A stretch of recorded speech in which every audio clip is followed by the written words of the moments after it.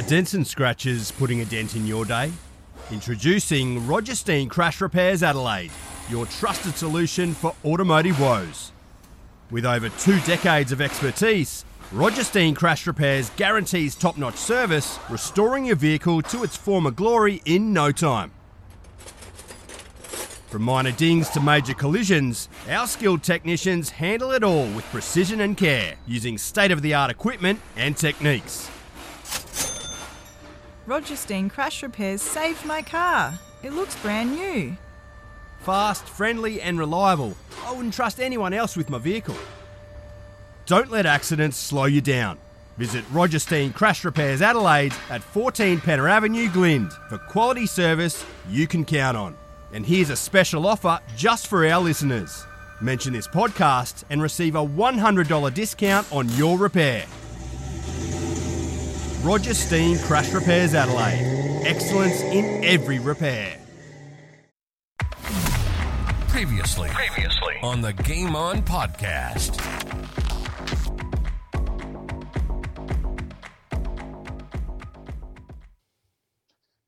Gold Coast GWS. Oh, GWS got to be around the mark. Yep. I really like what I saw out of them. With Kingsley as a coach now, I've sort of got a bit of a soft spot for them. Mm-hmm. Toby Green's an outstanding leader. Outstanding. Probably one of the best captains in the league at the moment. Yep. Yeah, I think they've got to be top 4, I would say. They're in the same boat as me with Carlton. I'm hoping they don't have a drop off. Yeah. And I hope that they remain competitive because they were exciting, especially in those finals. Yeah. I know I shouldn't rub salt into the wounds, but they did get Port Adelaide. So, I think they're around the mark. And then obviously Gold Coast with the Hardwick factor. I think it's going to be at least 12 months before we see the fruits of that labour. Yeah, can't see him making the 8, I don't think. I agree with you there, Pete. Time he gets everything settled, players settled in, new players. They've got a lot of good young lads. It's going to take them 12 months to settle in. And I think that's expectation. Once again, we're all seeing Hardwick going in there and going, oh, my God, they're going to be the next three-peat team and they're going to be fantastic. And they've got all these draft picks and they've got all these concessions and so on. But I think, they're at least 12 months from that. Absolutely. Sportscast SA presents Game On.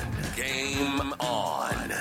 South Australians' destination for everything sports. Local, national, and international sports. AFL football, soccer, basketball, golf, baseball, tennis, cricket, and any other sports played in this wide world. And we're going to have a blast doing it.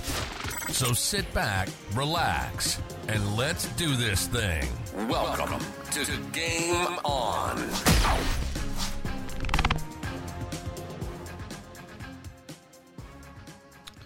Welcome, Game On. My name's Pete, and guess who is back? Malcolm, welcome back, mate, and thank you to Phil for filling in for the last couple of weeks. Yeah, appreciated, Phil. Not the best couple of weeks, but that's life. Listening to the show last week, I admit I'm probably not quite as hard on Steve Smith personally. You know, if he'd received just a fraction of middle order support from either Head, Carey, or Marsh, whatever we get home. So I'm not quite as hard on him as that, but I understand where you're coming from. I do think, though, it shows where Australian cricket is at now. The fact that he did go up to open because they wanted to get Green in the side, and I get that. Yes. You know, as a lover of Shield cricket, Green, I rate Green. Yep. But it's not like there's numbers bashing the door down. Like years ago, there was Lord, Devanuto, Cox, Siddons, Bevan, etc., etc. Yes. Dean Jones. You know, every state had 2 or 3 players in it. You go, well, they could easily be in the test side. Absolutely. You know. Well, welcome back, mate. Good to see you back on the on the right side of the sick list. But we're going to tee off a little bit on the cricket a little bit later. But that's a good start to get us underway today. So let's get into Around the Grounds. Around the Grounds. All right, today we're going to talk some tennis, some SANFL, some soccer, our past players, past legends for today. I've been looking forward to this one, Rachel Spawn, so looking forward to speaking to her a little bit later. But as per usual, mate, let's kick off with the AFL. We've got a lot to talk about over the last couple of weeks with you not being here. Phil, obviously, being a Port man, so balancing things out very, very nicely there. But let's start loosely using that word, balance. Nah, fair call. Let's start off with Adelaide. It looks like Mark Bickley is going to return to Adelaide in an official role. Yeah, I like that. Bix is the voice of reason. You know, he's actually called that Yes. because it's exactly what he is. Yep. And, professional. As he said, we've had him, lucky enough to have had him on the show. He's a person I respect enormously. Absolutely. I think it can only be a good thing. Obviously, the role was vacated by Sam Jacobs, who has obviously now moved on to be SANFL league coach at Woodville West Torrens. So we wish him the best of luck there in that role, except for when they play Nord, of course. Exactly. But also wish Bix all the best there for his new role, and I think that is a perfect fit for the Crows. Absolutely. All right, let's move on to Port Adelaide. Port Adelaide has the youngest captain in the AFL. How do we sort of see this affecting his performance on field a little bit? Because it is a big role. Yeah, but I think it's more the role off field, and that's why clubs have co-captains. You know, it's not like cricket where the captain makes the decision. Clubs have co-captains because there's so many coterie functions they've got to be at and all that. That's why they do it. So that's why I'm quite a fan of co-captains. Mm-hmm. It's just tradition to have only one. I actually see the value in that way. I don't think it'll affect him at all. He's a gun. I think Horne-France is hitting the track fully fit. I think that's more the scary option. Yeah, absolutely. And those three together, they are the dynamic trio. I think they're the most exciting threesome together in the competition in the midfield. So, yeah, we just wait and see. Now, we've talked previously about Boakey remaining, obviously, at the club this year. Is it a opportunity for Connor to sort of tap into some of his resources and helping out with a bit of a sounding board? We obviously talked. He'll do that. Yeah, he'll do that. He's, unfortunately, we saw against us in 18 how mature he was. And everyone knew how good this kid was. Yep. I think he was always going to end up, him captaining an AFL club's no surprise whatsoever. Yep. So. Yep.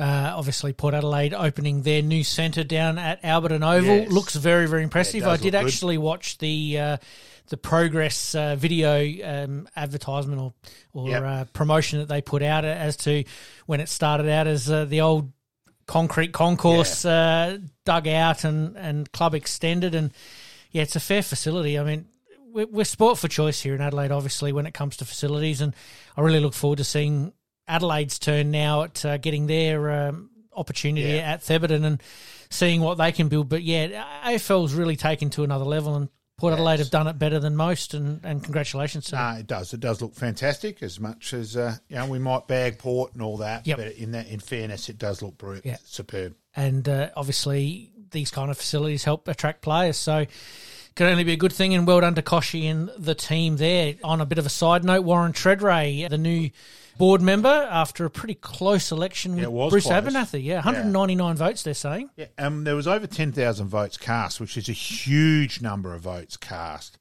There's been a bit of criticism about the way Port did it, that they were both restricted to 250 words.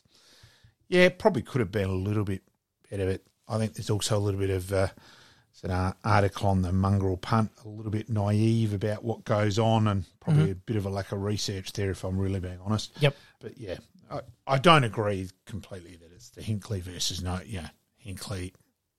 I think they're both pretty well respected around the traps. Absolutely. And that is one area I vehemently disagree with Warren, but we won't worry about that. Yep. Yeah. So just wait and see. Obviously, having a club legend, I suppose, come back into the fold can only be a good thing. We did talk about Mark Bickley a little bit earlier coming back on. So, look, these things can be positive. I did hear an interview with Tredrea sort of saying that, he is going to be that voice of reason, I suppose, and give an alternative point of view. Do they have to agree? Absolutely not. No. Do they want to see those differences in opinion to make that club better? Absolutely, and I think that's only a good thing. So, fantastic, and congratulations, obviously, to Warren on that front. Oh, the last thing you want on a board is just all people agreeing and yes men. Yeah. That doesn't get you anywhere anyway. Yep, absolutely. All right, we'll stay with the AFL. something interesting came across that across the table yesterday was players who have played 100 games for your club. What do we look at as the sweet spot? Because Adelaide have got 8 players currently with 100 games plus, and we'll go down to Port Adelaide, which has 12. Brisbane have 18 and Geelong have 18 as well. Where does that sort of leave you? I mean, where Adelaide's at the moment, with only having 8 players above 100 games, I think it's a credit to what they're doing at the moment, and vice versa with Brisbane having one of the most experienced lists, making grand final last year, has to put them up there with, sort of being favourites this year. Such a fine line, though. It's a ruthless game. Like, you think of Tyson Edwards, where the game caught up and raced past him just so quickly. Yes. Virtually in a blink. And it can happen to that older player, and it's interesting with how many older players both Collingwood and Geelong have got, whether that'll happen. We've just got to wait and see. I think teams are a lot smarter nowadays with their training and that they back off for the older guys. Yep. I think there's a bit more science behind it. Yeah, so I think they're smarter, and that's helped. And, like someone like Isaac Smith kept going, and Geelong got very good service out of him when you would have thought he was nearly at the end of Hawthorn, and instead – another 4 or 5 years later. So we've progressed. You've just got to wait and see. I think around 100 games is the correct mark, is the good mark. But also, there can be someone like a Max Michelani. Yes. Now, the rate of him of improvement from the year before, where, again, I think it's such a prick of a year in some regards that you think he's Nord, he's SA under-18s, he's Crows Academy. Yep. He's Ross Trevor. So he's got 8 million bosses. So no wonder Jack Hurd's having to try and teach him in a first semi of Nord's defensive structures, because he's getting mixed up. Yep. All of a sudden, one boss, everyone goes away, he goes. Now, I think he'll just keep improving. He's only played 20-odd now. Yep. I think for him, 50 is going to be enough, and away he goes. I think he is a future Ben Hart sort of thing. So... You're right. It is a fine line between pleasure and pain. Obviously, Jay Griffin. Obviously, like we said there, Brisbane with 18, Melbourne with 17, the Bulldogs with 17 as well, and Geelong with 18. So I think the sweet spot's probably around about having on your list around about 13, 12 to 13, 100 games plus. But it's a little bit of a... For Adelaide, we'll talk Adelaide first, I think it's a little bit of a rewind to the future in 97, 98, where they did have that group of really experienced players, and they did have that youth coming through, like an Edwards, McLeod, Goodwin, Johnson, players like that. It's almost feeling like that once again.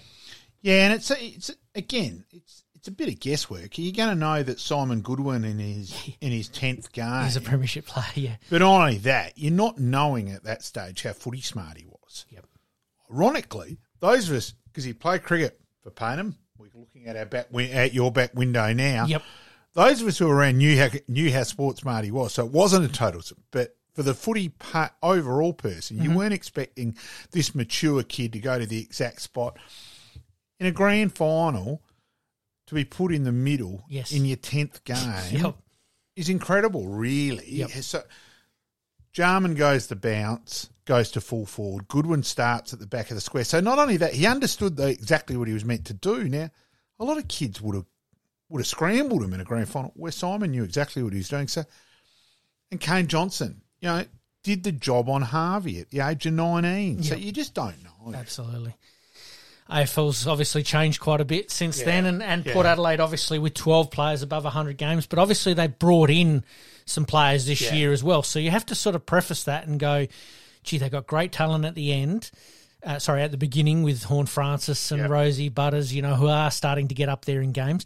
But they've also got the experience of, say, Boki Wines, Radigalia, coming in, Alir. So I think they've got their balance pretty good too. I think it's fascinating with Port where it'll go, Soldo versus Sweet. Like, normally if they've recruited 2 ruckmen, normally one's the pretty obvious one and the other one's the backup in the sample. Yep. And if the injury occurs, with those 2, I don't think there is. I think they'd be absolutely flat out, both of them, be belting the crap out of each other. Yep. Trying to get the number one spot. Port Adelaide's obviously blessed with tools. That's really where they're at. I mean, you have a look at their forward line. I mean, Finlayson, Ollie Lord. Yes, Lord, Marshall, Dixon. Oh, and coming back from injury that he did his knee, coming back from his Rico, the Western Australian. It's Mitch Georgiadis coming back. Yes. You know, so I think there's a lot of competing for the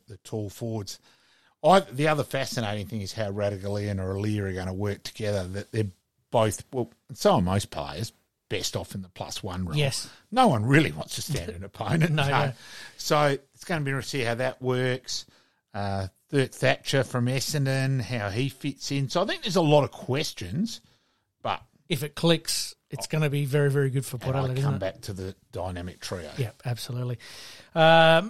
Yeah, good luck there. And as I said, there's that sweet spot's around about 12, 13, 100-plus game players. Yep. And I think Port Adelaide are right in that at the moment. As we've talked about previously, we think they're in their sweet spot and we wish them the best. All right, who's the one? This is another one that sort of came across the list here this week.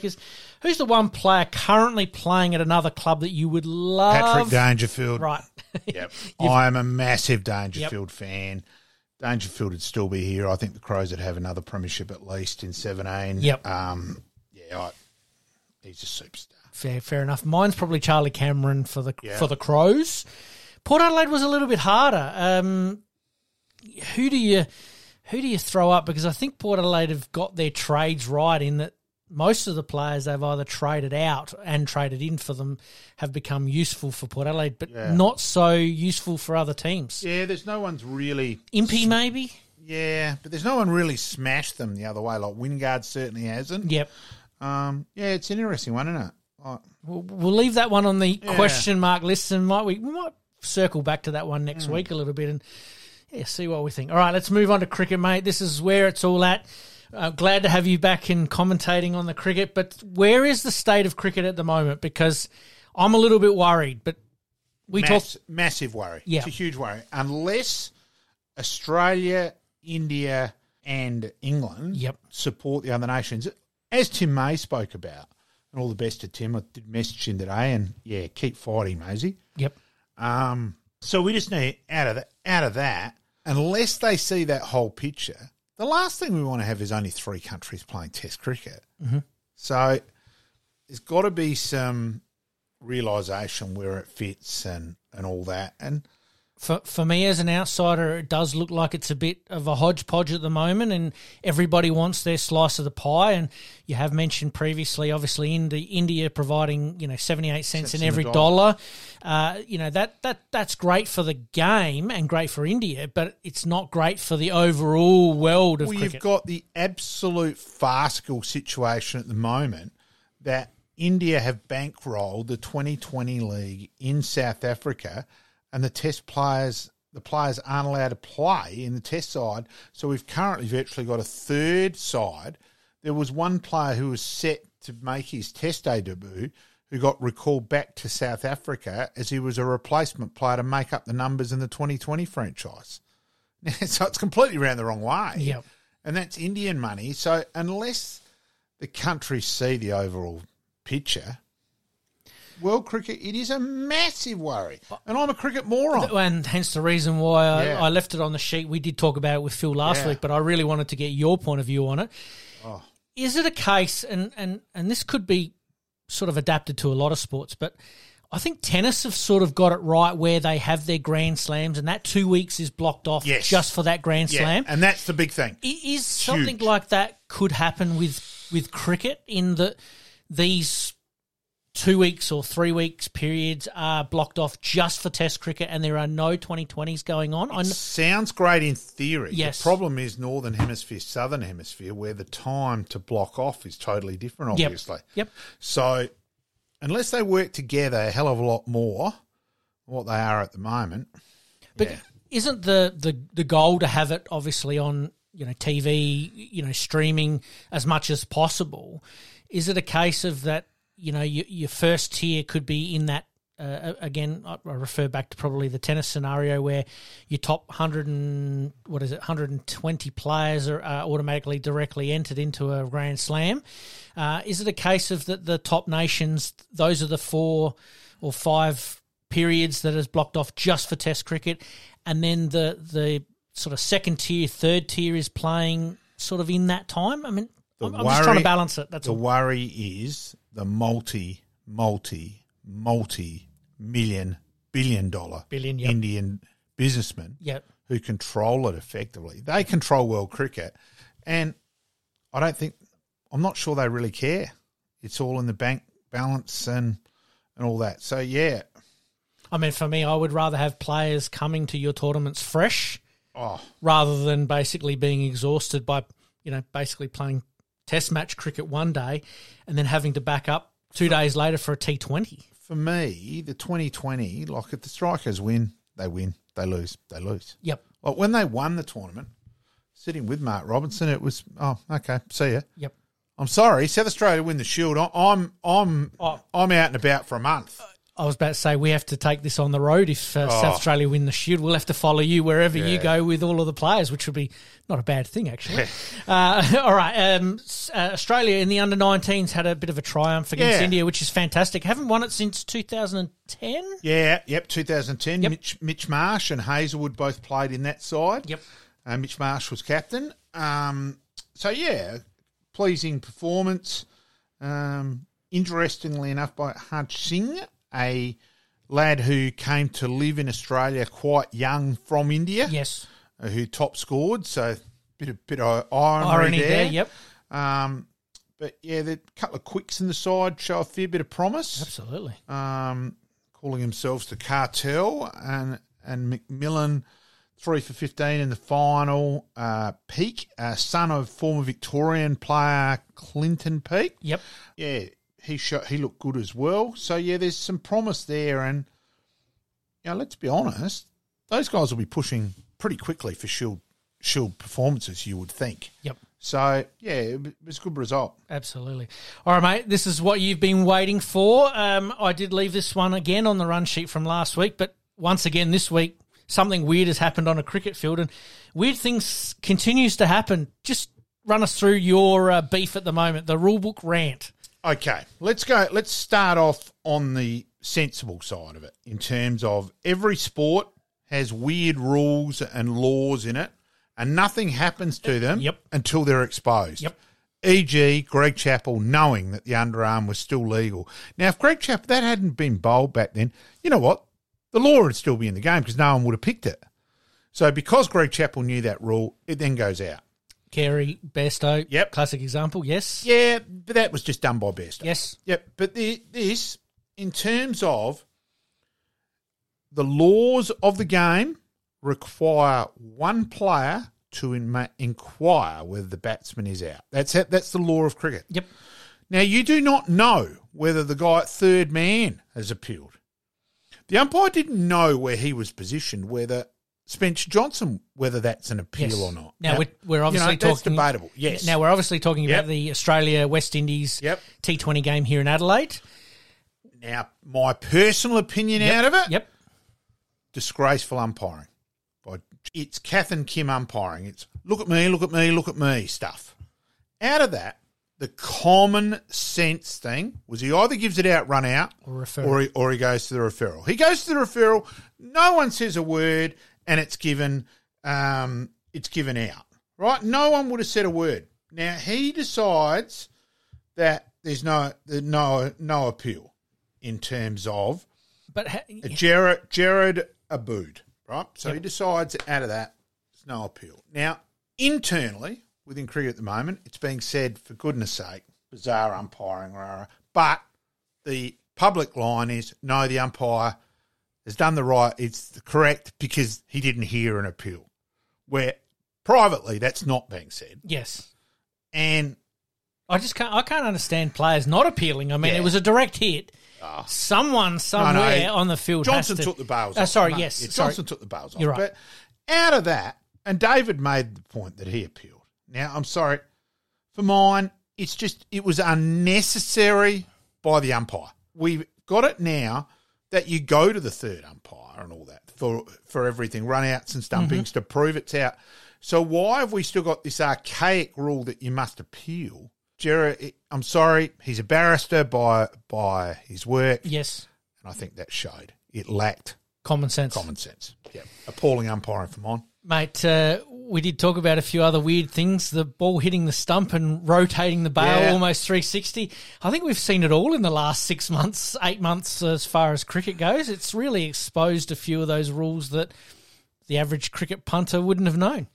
Yeah, look, I think the bails, we like the bit of them lighting flashing up and all that, but we like that. But I'm sorry, is it really necessary? Yep.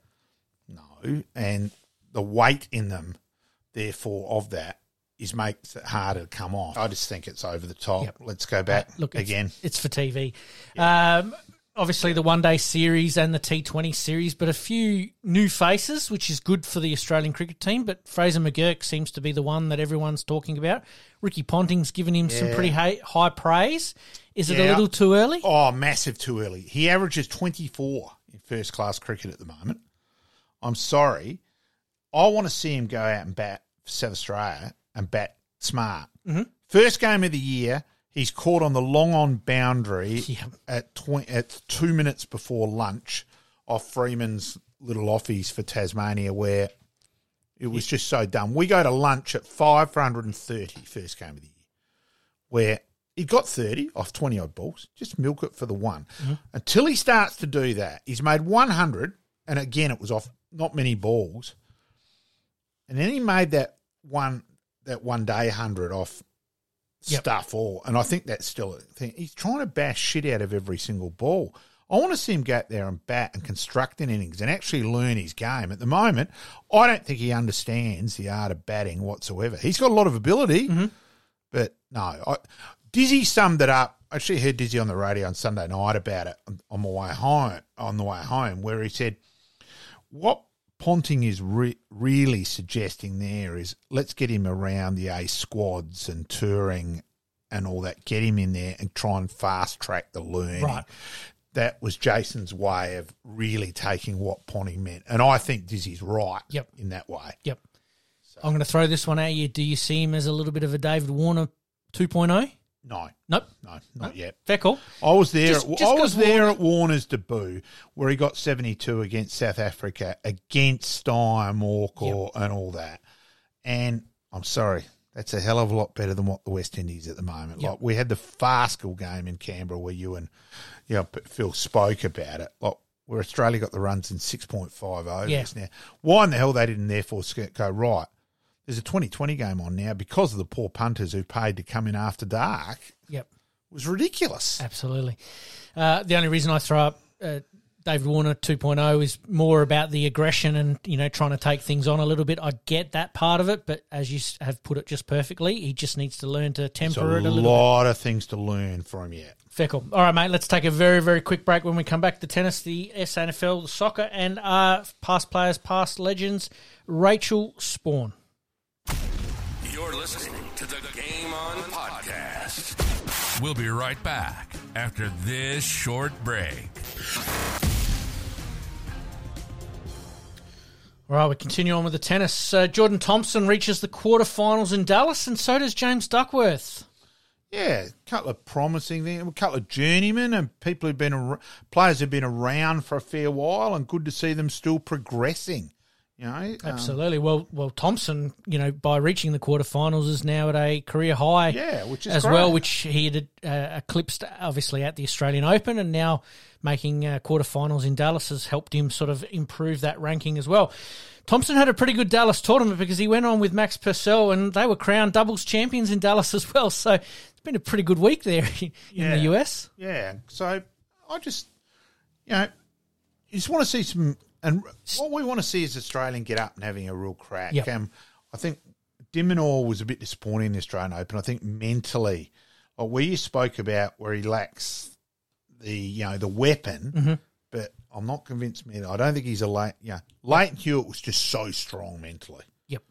And ironically, we were mucking around on the weekend with a parent when a youngster played an average shot, and we said, "Yeah, you're going to make him walk home," and he said, turned and went, I was actually there when that happened. Yep. He actually saw it Yes. happen to Leighton Hewitt. So That's a story that keeps Yes. growing legs. Yes. Obviously, I think de Minaur probably peaked a little bit early. I mean, he was playing some really good tennis before the Australian Open, got himself into a bit of a groove, but yeah, when it counted most, just went missing, and obviously that final set. Yeah, that was terrible. You know, you sort of scratch your head a little bit about that, and I'm sure Leighton will get him back up and going. Now, here's something for our tennis fans. We have an Australian champion at the age of 17. Maya Joint becomes the youngest Australian to lift the ITF 75 trophy. Yeah, I knew. Bit unlucky on the name. Yes. Yeah, but look, great to see, and hopefully we've got another youngster to come through and really compete. I think she's in the top 25 at the moment in the juniors, but obviously winning an ITF 75 title will obviously help her with her senior progression. Tracking. Exactly right. Yep. All right, SANFL, in particular SANFLW. A few SANFL trial games have been played. Norda off to a good start with a win against North Adelaide. Yeah, call the year off. That'll do. No. Well done.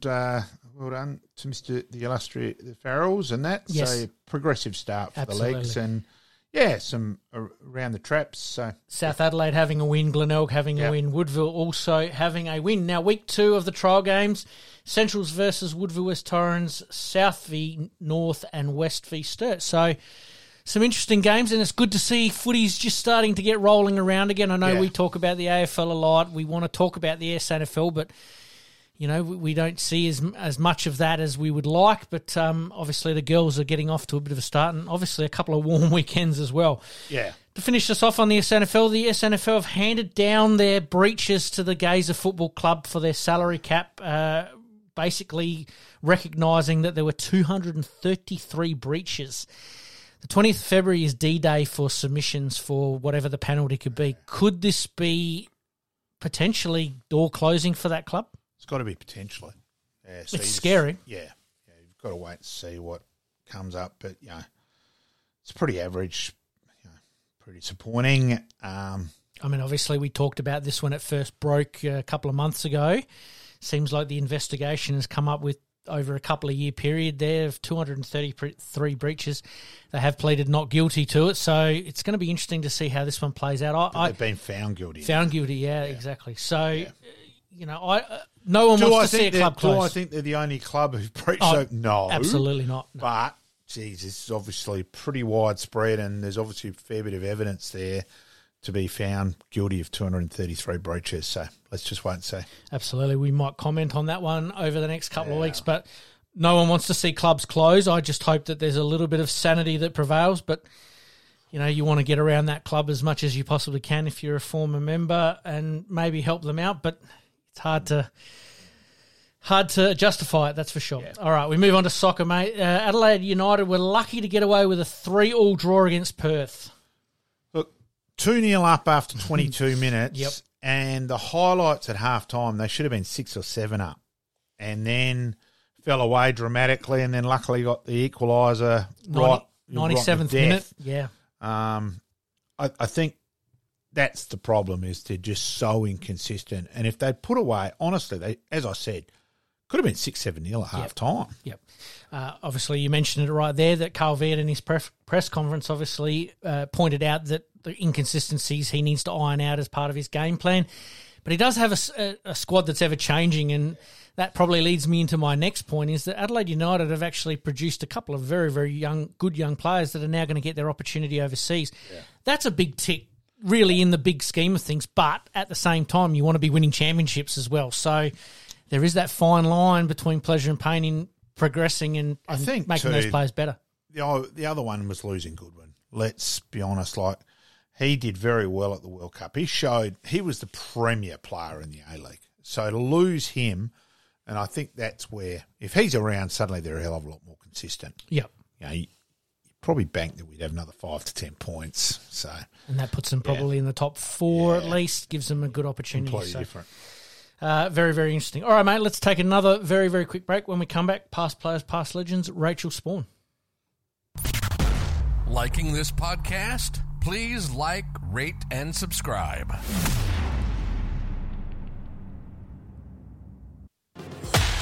Past players, past legends, past legends.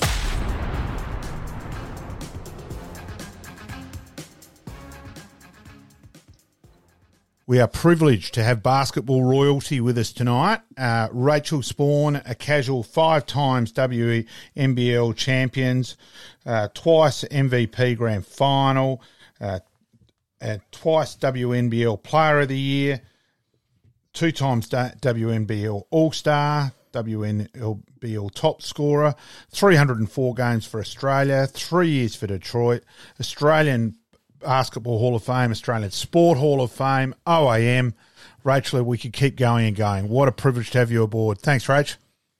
Oh, no, it's a pleasure to join you. Thank you for joining us, Rach. Obviously, that's all we've got time for because there's plenty of stats there for us to talk about. But like with most of our guests, we like to start with where you sort of grew up and some of your juniors. But in doing a bit of research, you didn't play too much junior basketball. No, because back in the day, there wasn't really like the talent identification programs that are around now. And I was because I was country Victoria, I was 6 hours from Melbourne, but I was closer to South Australia, 2.5 hours from Adelaide. And so, I just played in the, I obviously grew up in Murrayville in Victoria, but played in the Lameroo and District league with both netball and basketball. And I think we were just a little bit too rural to be discovered, to play a lot of junior basketball. And there wasn't any junior programs growing up. So when I was 9, I was playing with adults. I was playing with my mum. And so it wasn't until I was, 12 when I had a growth spurt, was playing the A grade. And mum and I won 5 premierships together, which was pretty special. That's one of the things I love about in the country is that you get to play with your parents, which is pretty cool. That's an incredible record, Rach. Something. And basketball wasn't offered all year round. It was just in summer. We trained once a week, played once a week, and I grew up playing on outdoor courts. We didn't have an indoor gym, so it was pretty different. Netball as well, or always basketball, Rach? No, netball too, because I actually started playing netball when I was 7, because there were juniors in netball, so I could start a little bit earlier. And so loved the ritual of netball and football being played together. So you'd all set out as a family, and it was such a wonderful outing, every Saturday during winter. Absolutely loved those times. But I did love netball just as much as basketball. But, my basketball sort of ended up finding me in a way. And getting to play with your mum, obviously, when you're a junior, most people love to do that as juniors, but they often come back to it when they finish their career a little bit. But isn't that fantastic that you're able to still do that?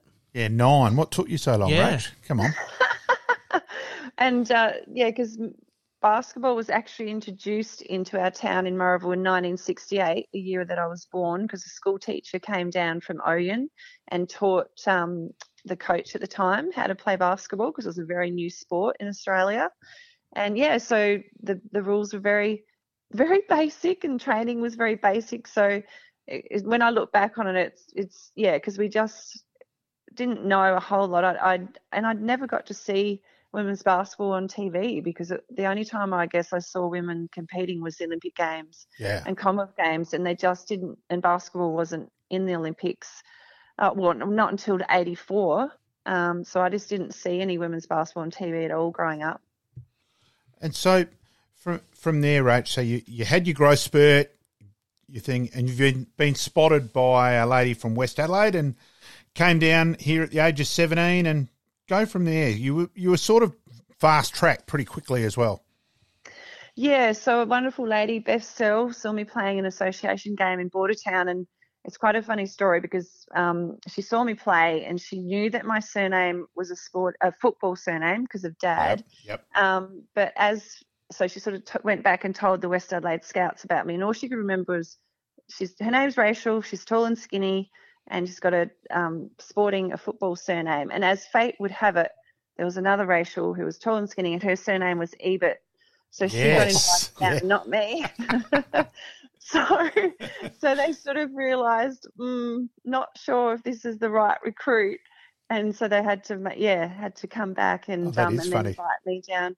They wanted me to move to Adelaide when I was doing year 12, But I was like, no, there's no way I'm leaving home, my most important year of school, because obviously not knowing that where basketball was going to take me. So Mum would drive me down to Adelaide once a month for the Tall Girl clinics. That's what they were called. So that was my first ever specialised coaching, at the age of 17. And 86, I moved down. So my brother Kieran was already here with West Adelaide Football Club. So that sort of helped. But I was very homesick.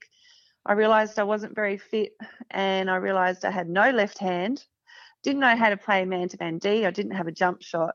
So thankfully I was at uni, and my coach spent a lot of time with me at the time, Ted Powell, who sort of did fast track me and taught me how to do a jump shot, and everything else. So 86 was pretty hard. I was a bit overwhelmed at times because it's like, oh my God, I've got so much to learn, but thank my 17-year-old self every day that I didn't give up and didn't quit. And so that you were 4 years with West Adelaide, then joined North Adelaide. And look, I will be honest, I was at Nord High with Marissa Rowe and Megan Roach, so I reckon I may have come out and had a look at the odd game or two back then, Rach. Yeah, and probably because we're wearing sports briefs and not even shorts. Marissa did poll 15 out of 10 and the best-looking girl at Nord High as well, I may add. Yeah, I'm not surprised. Yes. So you go from there, and then, of course, from there you've had your grounding, went back to West Adelaide, but Adelaide Lightning are born, and really away you go. And away the state went too, sort of thing. You know, Adelaide Lightning were huge back then. Let's be honest, everyone loves a winner, and Adelaide Lightning did that consistently. Yeah, and I sort of look back, and I guess I feel very fortunate that when I did move down, we still had 3 National League teams in West, North and Orlando because, as a raw rookie coming down to Adelaide, I started playing WNBL immediately, whereas if I came to town, and there's only one team, I would have struggled to make my debut maybe for a couple of years. So I feel very fortunate I was given that opportunity. And, we went through the years that you had to fundraise to exist. I've done all the car washes, yellow page deliveries, everything that you need to do to stay afloat. So becoming Lightning was so wonderful because we didn't have to fundraise anymore. We were more professional. Jan Stelling was our coach. Jan was very ahead of her time with her cross training. So I think we really had so much success because we were so fit, and she had us peaking at exactly the right time. And because we had a great program, then we attracted great people. And, out of the Institute of Sport, we got Joe Hill back, we got Jay Kingy, and we got Carla Boyd. So 3 amazing youngsters to come and join, us who are a little bit older and veterans of the team. So I think I was at 1994. Yes, I was 24, when Lightning was formed, and pretty amazing journey with them. How did you find the transition from, say, club basketball to obviously the Lightning, being a little bit more national? Yeah, so I obviously was playing state league for Westies, and our state league team was our WNBL team, which, is very unique. But, the physicality, I guess for me was the biggest thing, because when I played at home, you didn't touch each other. You played zone and you just cut the key. And so that was a big learning for me, is the physicality and I guess the speed of the game and intensity. But I realised that I loved that, and I loved the challenge. And I think stepping over the white line just became something that I loved doing, and just loved the battle. And let's go to your debut for Australia, Rach. So when was that? And look, let's be honest, 304 games later, it is an incredible career. When the debut, Rach? Yeah, so 89. It was a pretty special year because it was the same year that Kieran made his debut with Essendon. Essendon, yep.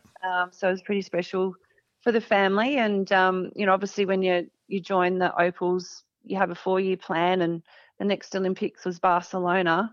And, we've just seen the Opals qualify for Paris. Yeah, we're going to bring that up at the end, yep. Yeah, I know. And it's quite ironic because Brazil didn't qualify. And back in 1992, we went to the pre-Olympic tournament in Vigo in Spain, because back then there was only 8 women's teams in the Olympic program. There's 12. So it was there was 16 nations trying to qualify for 4 spots. That's all that was left. And I remember we won our first 5 games, and we lost our 6th game in double overtime to Brazil, and we had to win our last game against Czechoslovakia, and we lost by 3. So that was that's still so visible in my mind, and all of us crying in the change rooms after, because I was 24. I was so ready to go to my first Olympic Games, and we all just felt like we'd failed, and it was so hard coming home and facing everyone. And a lot of changes were made after that. Our coach always gets the blame. He got sacked, and then they appointed Tom Ma. We also got a new name because we weren't always the Opals. Incredibly, because the men were called the Boomers, we were called the Bloomers, which was awful. Right. So thank God we got changed to Opals, and then they tried. We got the bodysuit as well. So there was a lot of changes that took place. But Tom Ma built a brand new culture. And I was very lucky because it was parallel with Lightning have a lot of success, and then obviously with the Opals, and so appreciative of my first Olympics in '96, and we created history when we won the first ever Olympic medal. It was pretty amazing. Just going back a little bit of a step, I know the disappointment of obviously not qualifying in Barcelona there, but you got to pinch yourself a little bit. Young lady from country Victoria, moves her way through some South Australian basketball, playing for the Lightning, and all of a sudden you're overseas playing for Australia. Yes, all right, you didn't qualify, but gee, what an experience that would have been, and I think that's probably helped you a little bit for Atlanta, which we were just talking about.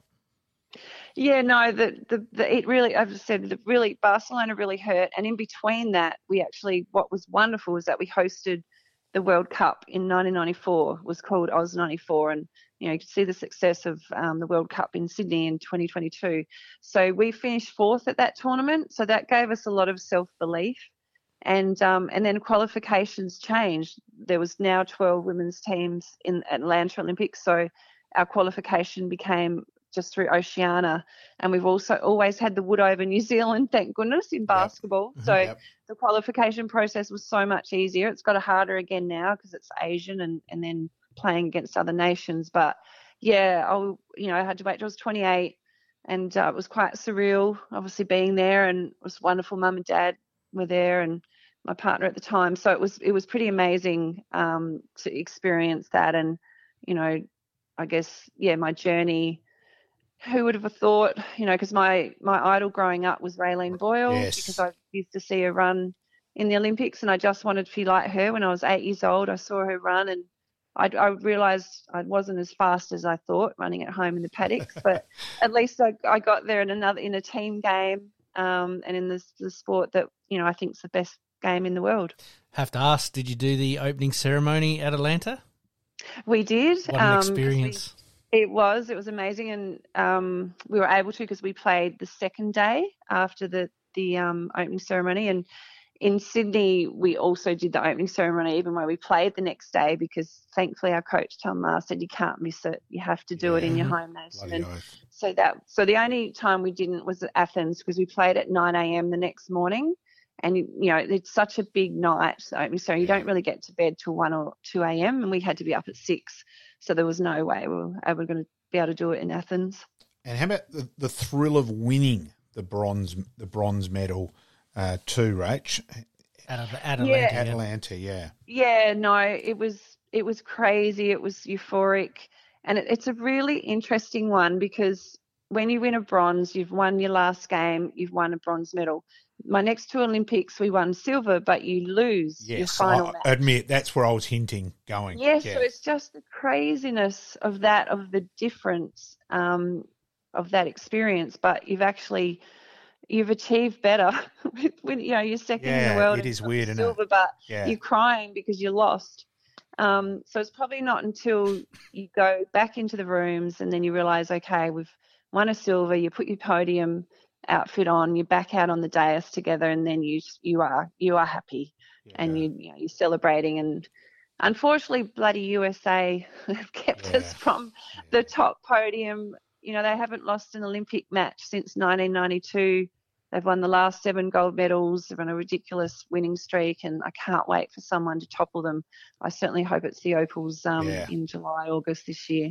Okay, while we're there, the Opals qualifying, thank goodness. And look, we've got to talk about Lauren Jackson, to come back again and now's retired again. It's a bit of a Johnny Farnham in terms of that way, but a comeback tour. Yeah, what a player she.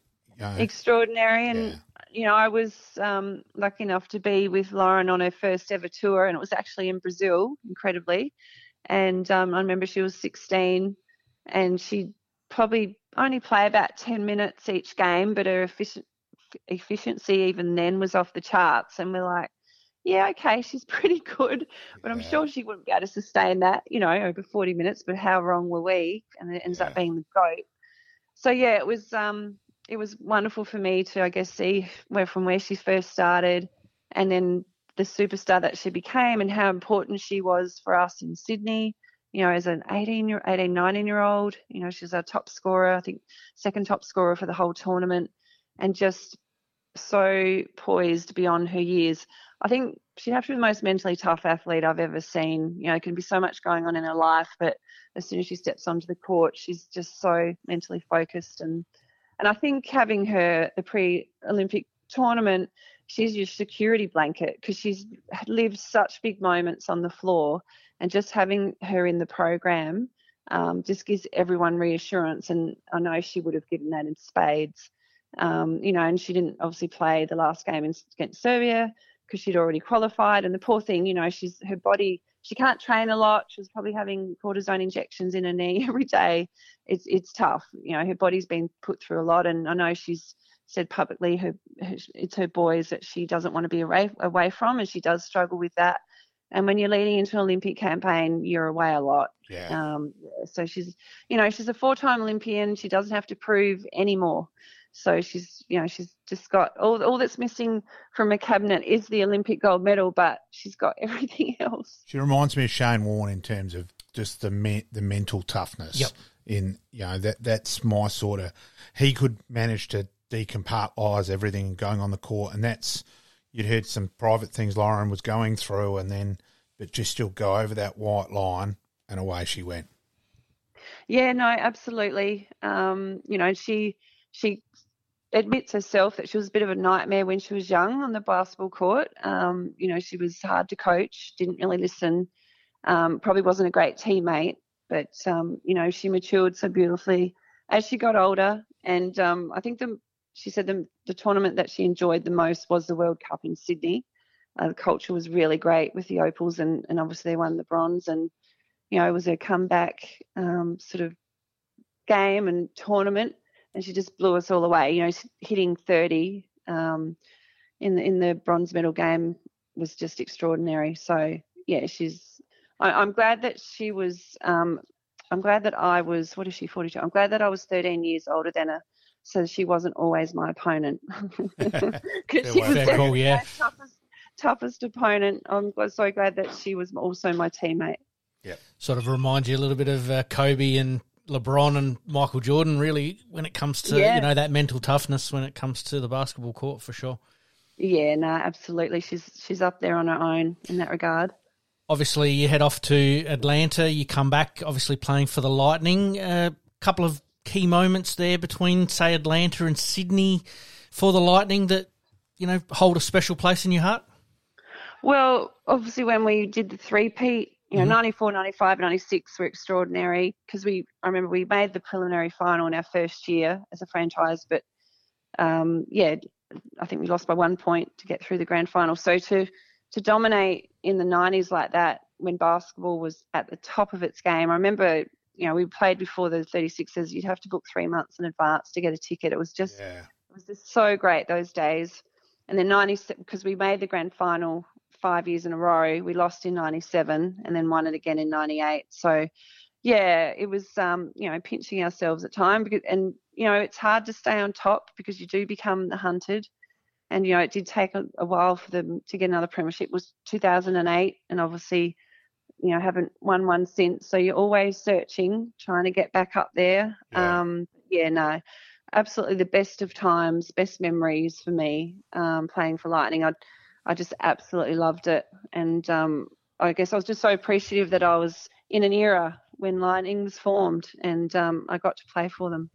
Now, I'm reliably informed today there may have been a game where Rachel Spawn was actually struggling and it had a poor first half, and Jan Sterling said, I'm going to blast Rachel at half-time. And they went, no, you can't do that to the great Rachel and all that. And apparently Jan may have torn strips off you. You came out, dominated, 24 points in the second half and made the point to Jan afterwards. Thank you, that was exactly what I needed. Yeah, she didn't yell at me much. Yes. And I know when she did, I didn't appreciate it at the time. It was half-time. It was in front of all my teammates. Yes. And I was like, right, it made me so angry. But it worked. Yeah. So, but we had a very good relationship, and I didn't get too much of her wrath, I guess, over the journey. But she knew when I needed it, and she recognised that. And it's funny because when mobile phones first came out, I knew, and I still remember Jan's number. I think I only know 3 mobile numbers that I remember, and I still remember Jan's. I'm a lot better than that. We saw each other every day. Yeah. Just in terms of, though, with Jan, ahead of her time and just master coach in terms of communication and reading the right buttons, etc., and installing your team belief and team chemistry. Yeah, no, definitely. Again, she built a great culture, just great offenses, and she had fantastic basketball IQ. Knew what plays to run in clutch moments when the pressure's on. She never really cracked. And she was amazing in how, because she was our fitness person, our coach, our dietitian. She did everything because we didn't have the money to have people to do that for us professionally. So I don't know, she just knew to cover everything that made us such a professional and fit team. And everyone that came into the program, she sort of knew what their role would be, how they would fit. And obviously, Jan went on to coach the Opals and coach me in Athens, with the Opals, which was pretty special for both of us. Yeah. So no, our time together, it's been a long time. It's been a long one. Now we'll come back to the Sydney Olympics and Athens a little bit more, but in between all of that, you're the second round pick or 14th overall for Detroit. Just go through that experience once again, coming from little old Adelaide, and all of a sudden you're drafted into the WNBA.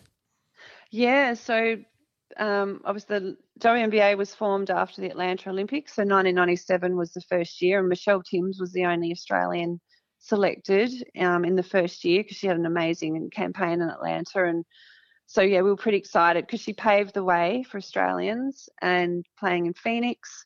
And then, so I felt very privileged to be drafted. Wasn't thrilled that I was going to Detroit. It's not exactly. I was, hoping to get to Seattle or New York or somewhere a little bit more exciting. But, but what was great was Sandy Brondello and Carla Boyd came to Detroit as well. So having, my teammates, Opal's teammate and my Lightning teammate there with me was fabulous. Yeah, look, it was wonderful times because you were a professional basketballer while you were there. You didn't work. You just trained and played. We played in all the NBA stadiums. I played in Madison Square Gardens, which was like, wow, how good is this? Mm-hmm. And you played 32 games in 70 days. So it's just what you love. You love doing. You're not training as much and you're playing more. And the support in those early years, I think it's come back with WNBA, but they were averaging 15,000 a game, and it was just you go on the road and you're on a 9-day road trip, whereas here you're just gone for a couple of days. So the experience of that, I'll never forget it. Thankfully at the time our dollar wasn't great, so what you got paid, the wages weren't great. Like I was on 37,500 getting picked up in number 14 in the draft. That was all I was on. So it was nice, obviously, to get that in US dollars and convert that. But you'd be on a bit more than that now, Rach. Yeah. Well, they are. Yes. And I guess for me, I look back at all the players who, your Jenny Cheesemans, your Julie Nichols, your Pat Mickens, who got no money from basketball. Yeah. I feel very lucky that I came through, very appreciative when we weren't getting paid, and then you got a little bit of money and then it was a bit more. it just helped you, I guess, be more professional because you didn't have to work quite as much. You could, work on your game. Now, I have to ask, were you, all the Australian girls, were you living together? Was there some shenanigans along the way there over in Detroit? No, we all had our own apartments, and we were all in I was already married. Not a whole lot of shenanigans. You're too tired to do. I think because it was, I was already 30 by the time I went to the WNBA. So maybe if I was 20. 20, yeah. I reckon you would have been amongst the votes, Rachel. Yeah. I had to ask. So it was, but it was just a wonderful experience. And I feel very, grateful that I got to do that. You're listening to the Game On Podcast. We'll be right back after this short break.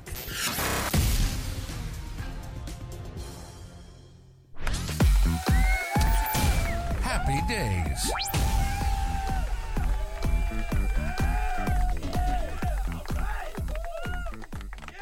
All right, we kick off Happy Days. Firstly, with happy birthday to you, mate. I know you weren't here. You weren't here because of COVID, but happy birthday to you for a couple of weeks ago, mate. Yeah, what a day to be. Yeah, let's just say I've had better birthdays. Let's move on. Fair call. All right. We move on to Sam Berry. Happy birthday. Obviously drafted to the Crows with the 28th selection in the 2020 draft. Growing up in country Victoria, Berry played for the Gippsland Power. Ironical that he's with the Crows, which is a bit of fun at junior level. Averaged 17.7 disposals, 9.8 contested possessions, 6.5 tackles in 10 games for the Gippsland Power. Then obviously transitioning over to Adelaide in 2021, and then obviously making his debut. Yeah, I think there's promise there, but he's got to get the ball more. I think he's became a bit too much of secondary to the ball. So he bumped up the tackle stats. Well, hang on, there's a thing to get the agate as well. So he's probably another player that you put in that needs to take another 5% step. Big time. I watched him at SNFL obviously a few times last year, and there's a bit to work there with. Let's just say I hope he's had a big pre-season and is quick. That extra step or two. Yep. He needs to get that extra step to get the ball. Absolutely. In 2022, Berry led the league in tackles, collecting 171 tackles for the year over 18 games for the Crows. Yeah. He had the highest average tackles per game of 9.5. So I think as part of Nix's plan, as far as almost Sydney-like, where it's nose to the grindstone and working things out, I think he's the perfect player for that. But like you've said, he just needs to take that extra step with obviously his first and second step, and then obviously getting the agate as well. So we look forward to it. You had for that, where Matt Crouch came back in and played well. You're going to play Matt Crouch. I think there's enough of a question mark about playing Matt Crouch and Rory Laird together in the same midfield, let alone adding another similar player where I think they need more burst. So that's the question mark there. I'm still not against Laird going back to half back personally, but let's wait and see. Obviously, Adelaide looking to put some players rotating through that midfield, so you might get your wish, mate. So we'll see how that one pans out. All right, we move on. 1882 cricket. Australian cricket opening bowlers Joey Palmer and Edwin Evans dismiss England for 133 in the second test played at the Sydney Cricket Ground. Palmer with 7 for 68. Well bowled, Joey. I thought he was good that day. Got a good line and length, good pace. Well bowled, Joey. And Evans 3 for 64. But I think he supported, but Joey was the man. He was. England all out for 133 as well. Right. So we like to see that. All right, in 2008, tennis / the Laureus Awards. World Sports Awards in St. Petersburg, Russia. Sportsman of the Year, Roger Federer. Sportswoman of the Year, Justine Henin from the tennis side of things. And Team of the Year was the South African men's national rugby team.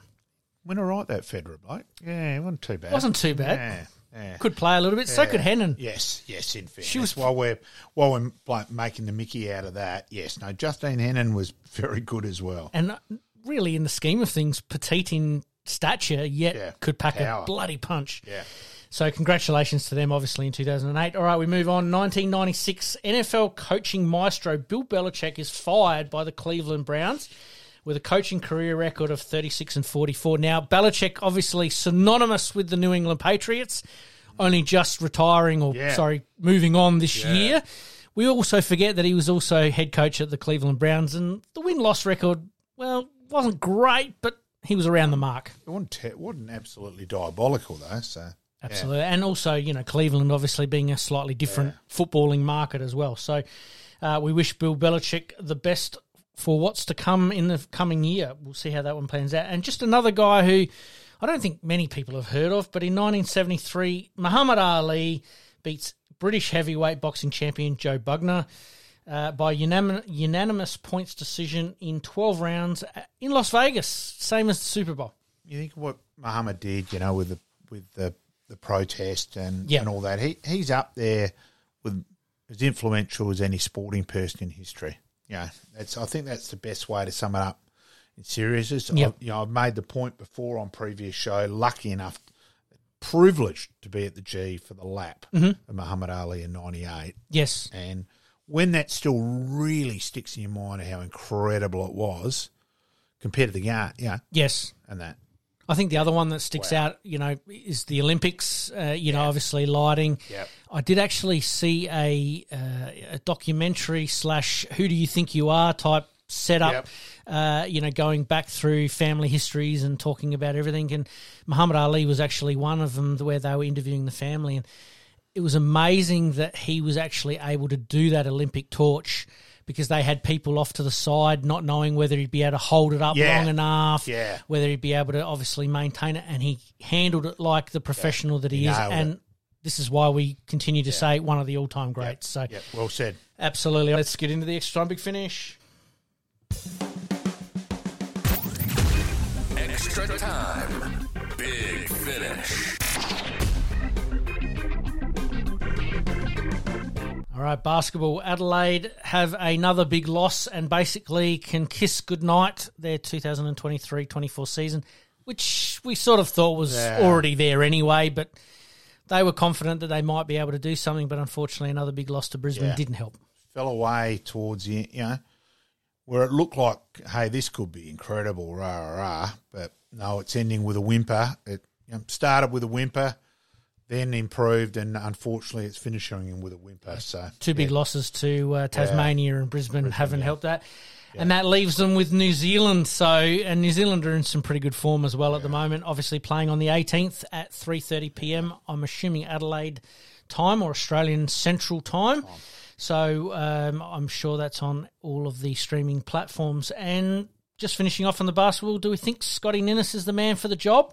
How does these last couple of performances affect that? Because their win-loss record to the start of 2024 was actually pretty good, and it was like, well, maybe this might be all right. But these couple of results put a big question mark. And stalemate on contract talks for Humphreys came through yesterday, so that's not a good sign either. Yep. Probably doesn't help Scott's chances. If he came through and said, hey, I'm signing, Scotty's the man, that helps him big time. Yep. So, yeah. Very, very interesting. All right, a bit of a watch and see. We'll move on to the NBL, or the Women's National Basketball League. But Lauren Jackson retires once again just minutes after the Opals qualify for the Paris Olympics. Huge thing to get her out of retirement. Yeah. Qualifies, you'd want to be part of it, but obviously the body is saying enough's enough. Enough's enough. So, look, I'm sure that we'll speak about Lauren will come up as well with Rachel in terms of that regard. Yep. Superstar. Can't say any more. Probably our best ever female basketball. Absolutely. All right, the NFL Super Bowl was played yesterday or Monday morning. AFL player from Perth was obviously going for the first Australian to win the Super Bowl, but unfortunately we still don't have one. Second time in 3 years, and I think the fifth player in 5 years, I believe, something around about that as well. So, we just can't crack it. But from all reports, he did his job and actually played pretty well. The Chiefs were down 10-0, but found a way to win. Mahomes, once again, at the helm. He's almost got that Brady-esque about him, hasn't he? No, he's a chance. He's only 28 now and won 3. So, he's it could well be. And he's looking for more. I mean, I heard his speech afterwards going, hey, we're gonna enjoy it tonight and we're going to enjoy the week, but we're going to get back to it, and we're here for a dynasty. So it's going to be very, very interesting. But in the Chiefs winning, it was the first back-to-back championship in 20 years. The last team to do it was my team, the New England Patriots. But was the main show Taylor Swift, or was she the sideshow on this occasion? Because it was a pretty big event.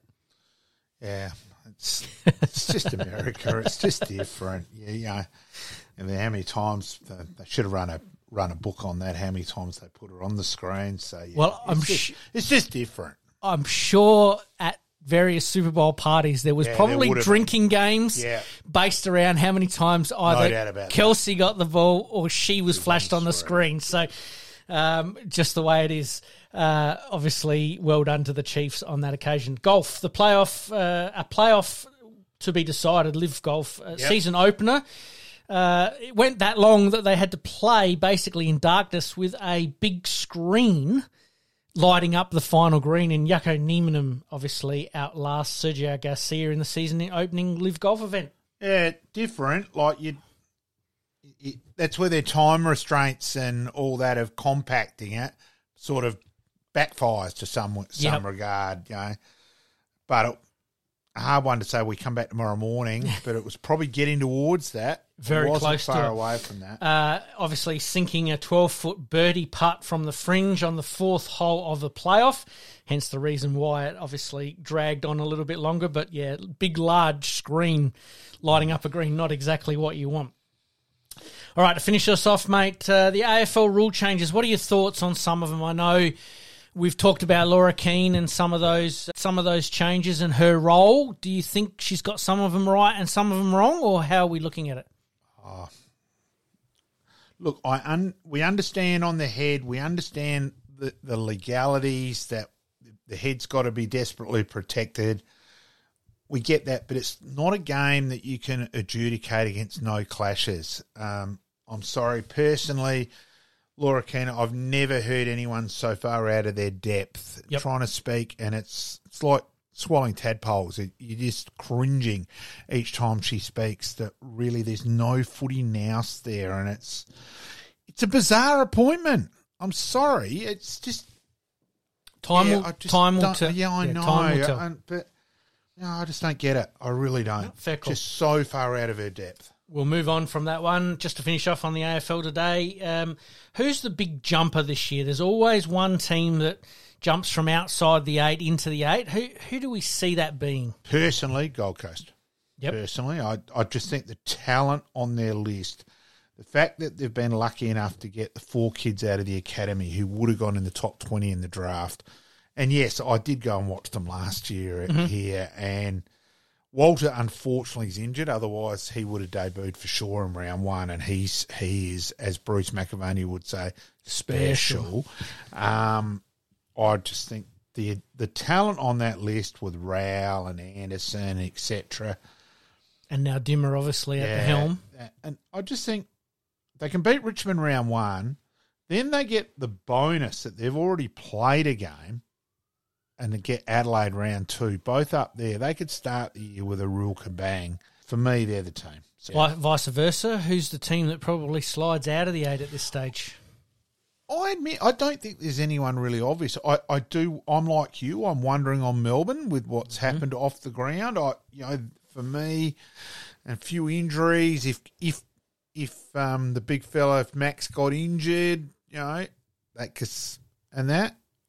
I'll be honest, I hope he does, because young Verrill may well then get a chance. Yes. So I'd love that to happen, and all the best out there too, Stewie. Yep. Big time. For me, they're the one. Like, I think Sydney, with what they've added with Grundy and Adams and that there, I can't see them falling. For me, it's probably St Kilda. Yeah, but even then, Bulldogs. They did have a lot of injuries last year. Bulldogs did make the 8. No, but I'm just thinking along the lines that they're going to be around the mark too. Yeah, I think it's so hard. I honestly think at the moment there are 16 sides who could make the 8. Yeah. if North Melbourne or Gold Coast, if North Melbourne or West Coast made the 8, that would be a mammoth surprise with where they're starting from, for how far they were behind last year. That would, but I think the other 16s all have a claim. So yes, I'd be a bit surprised if Richmond, a little bit surprised if Hawthorn, but I don't think, again, Hawthorn beat Collingwood last year by 11 goals at one stage. So, you know, if they get a run with their youngsters. Anything's possible. Yeah. I'm with you. I think Gold Coast are probably going to be up there. I see Adelaide jumping, but realistically, they probably should have been in the 8 last year. Yes, we do know that the goal umpiring thing was one factor. I think there were a number of factors that could have actually had Adelaide in the top 4. They lost too many away games as well. Let's be fair there. And they stuffed up against Gold Coast by not going to Darwin earlier. That was a major cock-up. So there was some things there. It still worries me with Adelaide, the weakness in ruck. They really need Thilthorpe to take a massive stride forward. But it looks like he might be, because they have been playing him a little bit more during the pre-season. So hopefully there, you know. So I think there's still some big question marks of the honest battler side of Adelaide. So, all right, mate, we're going to wrap that one up there. We thank Rachel Spawn for her time today. I thank you, mate, for being back in the studio and your dulcet tones and giving it to us to both barrels today when it comes to the cricket as well. Yeah, so I'm still ropeable about that. Absolutely. All right, mate, as per usual, we promise to do better next time. Thank you, mate. See you all next week. Thanks, mate. In this crazy world we live in, we all need the distraction. Enjoying the show? Like, rate, and subscribe. Hook up and connect with us on social media at Sportscast SA. We'll see you next time on Game On.